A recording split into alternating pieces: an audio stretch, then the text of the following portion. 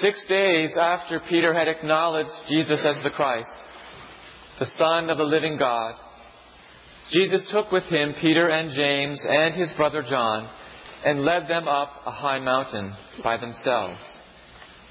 And he was transfigured before them, and his face shone like the sun, and his clothes became dazzling white. Suddenly there appeared to them Moses and Elijah, talking with him. Then Peter said to Jesus, "Lord, it is good for us to be here. If you wish, I will make 3 dwellings here, one for you, one for Moses, and one for Elijah." While he was still speaking, suddenly a bright cloud overshadowed them, and from the cloud a voice said, "This is my Son, the Beloved.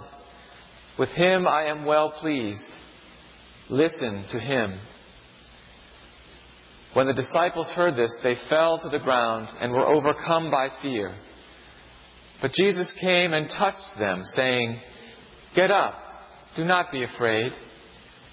And when they looked up, they saw no one except Jesus himself alone. As they were coming down the mountain, Jesus ordered them, "Tell no one about the vision until after the Son of Man has been raised from the dead." The Gospel of the Lord. Praise to you, Lord Christ. Well, at last, it is the last Sunday after the Epiphany. I don't think I've ever experienced such a long Epiphany as a priest.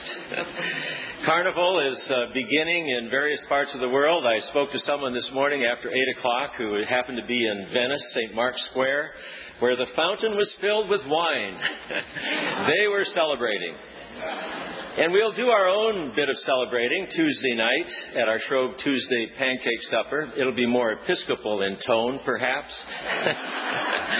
And then Wednesday, Ash Wednesday, we'll have services here for the imposition of ashes. It'd be in the chapel, imposition of ashes and Eucharist.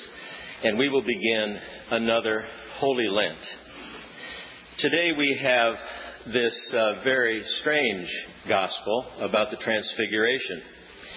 And it's the one that's always appointed for the last Sunday after Pentecost.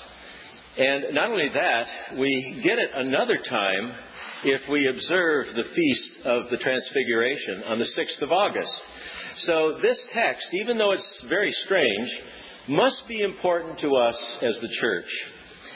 Let's just take another quick look at that so you get the sequence of events a bit in your mind. It's 6 days after Peter had acknowledged Jesus as the Christ, the Son of the living God. And Jesus takes Peter, James, and John up a high mountain. And there, while they're standing there, Jesus' face starts to shine like the sun, and his garments become blazing white. But then something even stranger happens. Beside Jesus and talking with him are Moses and Elijah. And in this wonderful experience, Peter, being the action guy that he is, decides that he has to do something. So he starts to talk about the possibilities, and he suggests that maybe he should build something for each of them so that they can stay there, a shelter of some sort. And you can imagine him babbling on, and in the midst of that, he's stopped by God. A cloud comes down over all of them, and from the cloud comes the voice of God, "This is my Son, my beloved. Listen to him." One can imagine that Peter, who's not always inclined to listen, probably got the message that day. And they all were so terrified by this experience that they ended up face down and perhaps over an extended period of time in a trance-like state out of fear. And then Jesus comes to them, touches them, and says, "Get up. Don't be afraid." They get up, they see Jesus, and he's alone now. And that amazing mystical experience that they had is over, and they're back to reality, at least as they understand it. Well, it's a very strange story, and one of the things that I do in preparing to preach, not every week, but very often, is listen to a podcast that usually involves three scholars, an Old Testament scholar and two New Testament scholars. They're younger scholars and are actively teaching in a seminary. And they have a discussion of the lessons coming up for the next Sunday. And this particular time that I listened to it, Bishop William Willimon, who is a wonderful, amazingly wonderful preacher, has written over 50 books, was dean of the chapel at Duke University, and now a bishop in the Methodist Church, was also a part of the group.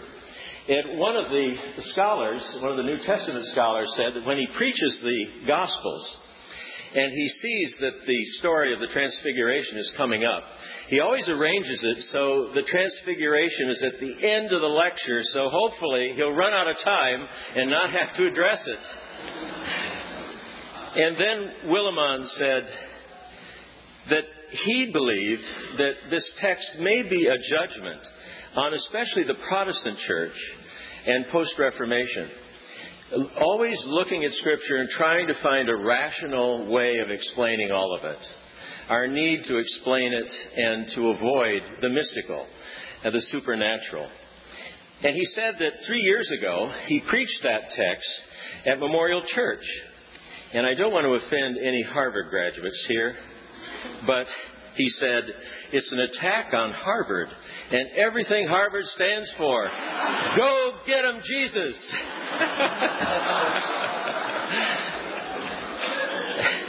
Well, with Willimon as my support, I'm not going to try to explain this mystical experience. This experience that was so profound that they end up face down in fear. But I think it would be helpful for us if we consider this account along with aspects of the life of Peter. After all, the passage starts there.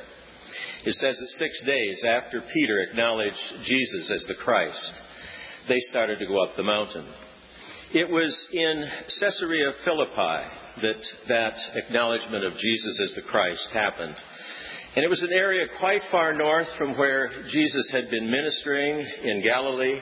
It was a quite different place. It was very multicultural, and there was a tremendous amount of religious diversity because it was an area where the trade routes passed. And it was there, in that very rich, religious, diverse place, that Jesus asked the disciples, "Who do they say that I am?" And they tell Jesus what the people have been saying. Some say you're John the Baptist. Others say you're Elijah or Jeremiah or one of the other prophets. And then Jesus interrupts them and says, "But who do you say that I am?" And it's at that point that Peter makes this great declaration that you are the Messiah, the Son of the living God. One wonders, what was that epiphany like for Peter? Had he had a sense of that along the way as they had traveled and as Jesus had healed and taught? Or was it something that happened in that moment where suddenly he just knew it all made sense to him? Well, whatever it was a profound experience, one can imagine, for Peter, because not only did that happen to him and he had that awareness, but Jesus says, "Simon, son of Jonah, from now on you're going to be known as Peter," which means rock. "And on this rock I will found my church." Well, it's amazing, I think, for us to think what kind of an experience Peter must have had. And as they go on, and this is not a long time, because from the time that Peter makes that statement until they go up the mountain is only 6 days. And somewhere in there, Jesus starts teaching about needing to go to Jerusalem, that he will die. And it's then that Peter says, that can't happen. We cannot allow that to happen. And after he insists, finally Jesus says to him, "Get behind me, Satan. Stop talking that way, Peter." One can imagine the confusion that was in Peter's mind. Why could this be? Why should this be? And then they go up the mountain. And it's there that they have that incredible experience. And it's not an epiphany. This is a theophany. This is an experience of God manifest in a way that is tangible and real. They could hear God speak. And there, in their fear, They fall to the ground, and Jesus comes to them, touches them, and says, "Do not be afraid." Well, this is not the last time that Peter falters because of fear. Later in Jerusalem, after Jesus is arrested, he's taken to the home of the high priest. And the scripture says that Peter followed at a distance. And when they got there, Jesus was interrogated. He was whipped. And Peter was out in the courtyard, apparently had started a small fire, was trying to keep warm. One can imagine that he perhaps heard what was going on in the high priest's house. And then a servant girl walks by, notices him, and says, "Aren't you one of those who were with Jesus, one of those people from Galilee?" They perhaps looked different than the people in Jerusalem. They were country folk. He said, "No, I don't know him." "Oh, you must be one of them. I thought for sure I saw you." "No, it was not me." And again she challenges him, and this time he curses and he swears an oath, "I know nothing of him." Peter had denied Jesus 3 times with a curse and an oath. And it says that Peter ran out and wept bitterly. Well, Peter's story does not end there. If it did, I would be very sad indeed, because I think it's a very important account for us, what follows with the resurrection. And I think there we find our hope, and certainly Peter's hope as well. In the Gospel of Mark, the women go to the tomb, and the stone has been rolled back. The tomb is empty, with the exception of a young man who is sitting there, apparently an angel. And he says, "Go and tell Peter and the others." Go and tell Peter. Jesus had not given up on Peter. God was not done with Peter. Peter may have thought he had failed as badly as any disciple could possibly fail. But Jesus didn't think that. Jesus said, "Get up, Peter. Do not be afraid." That little bit from the Gospel of Mark, I hold on to so tightly. Because if you are at all like me, you know that we fall, we fail, and we fear. And what we hear, I think, in this Gospel of the Transfiguration, in a sense, is a transforming that happens to each of us if we listen to Jesus. And we know that the Christian life is not going to be easy. It will have its ups and downs. And we see that in the life of Peter. We see failure. And we see sin.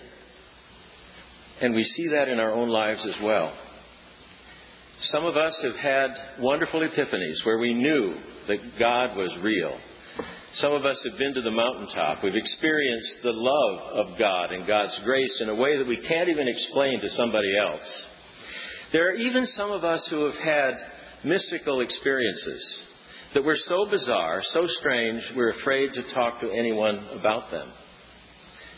And then, of course, for perhaps all of us, when we look back over our lives, we can see in retrospect those times in our lives when God was present, when the presence of Christ was there and we didn't even see it.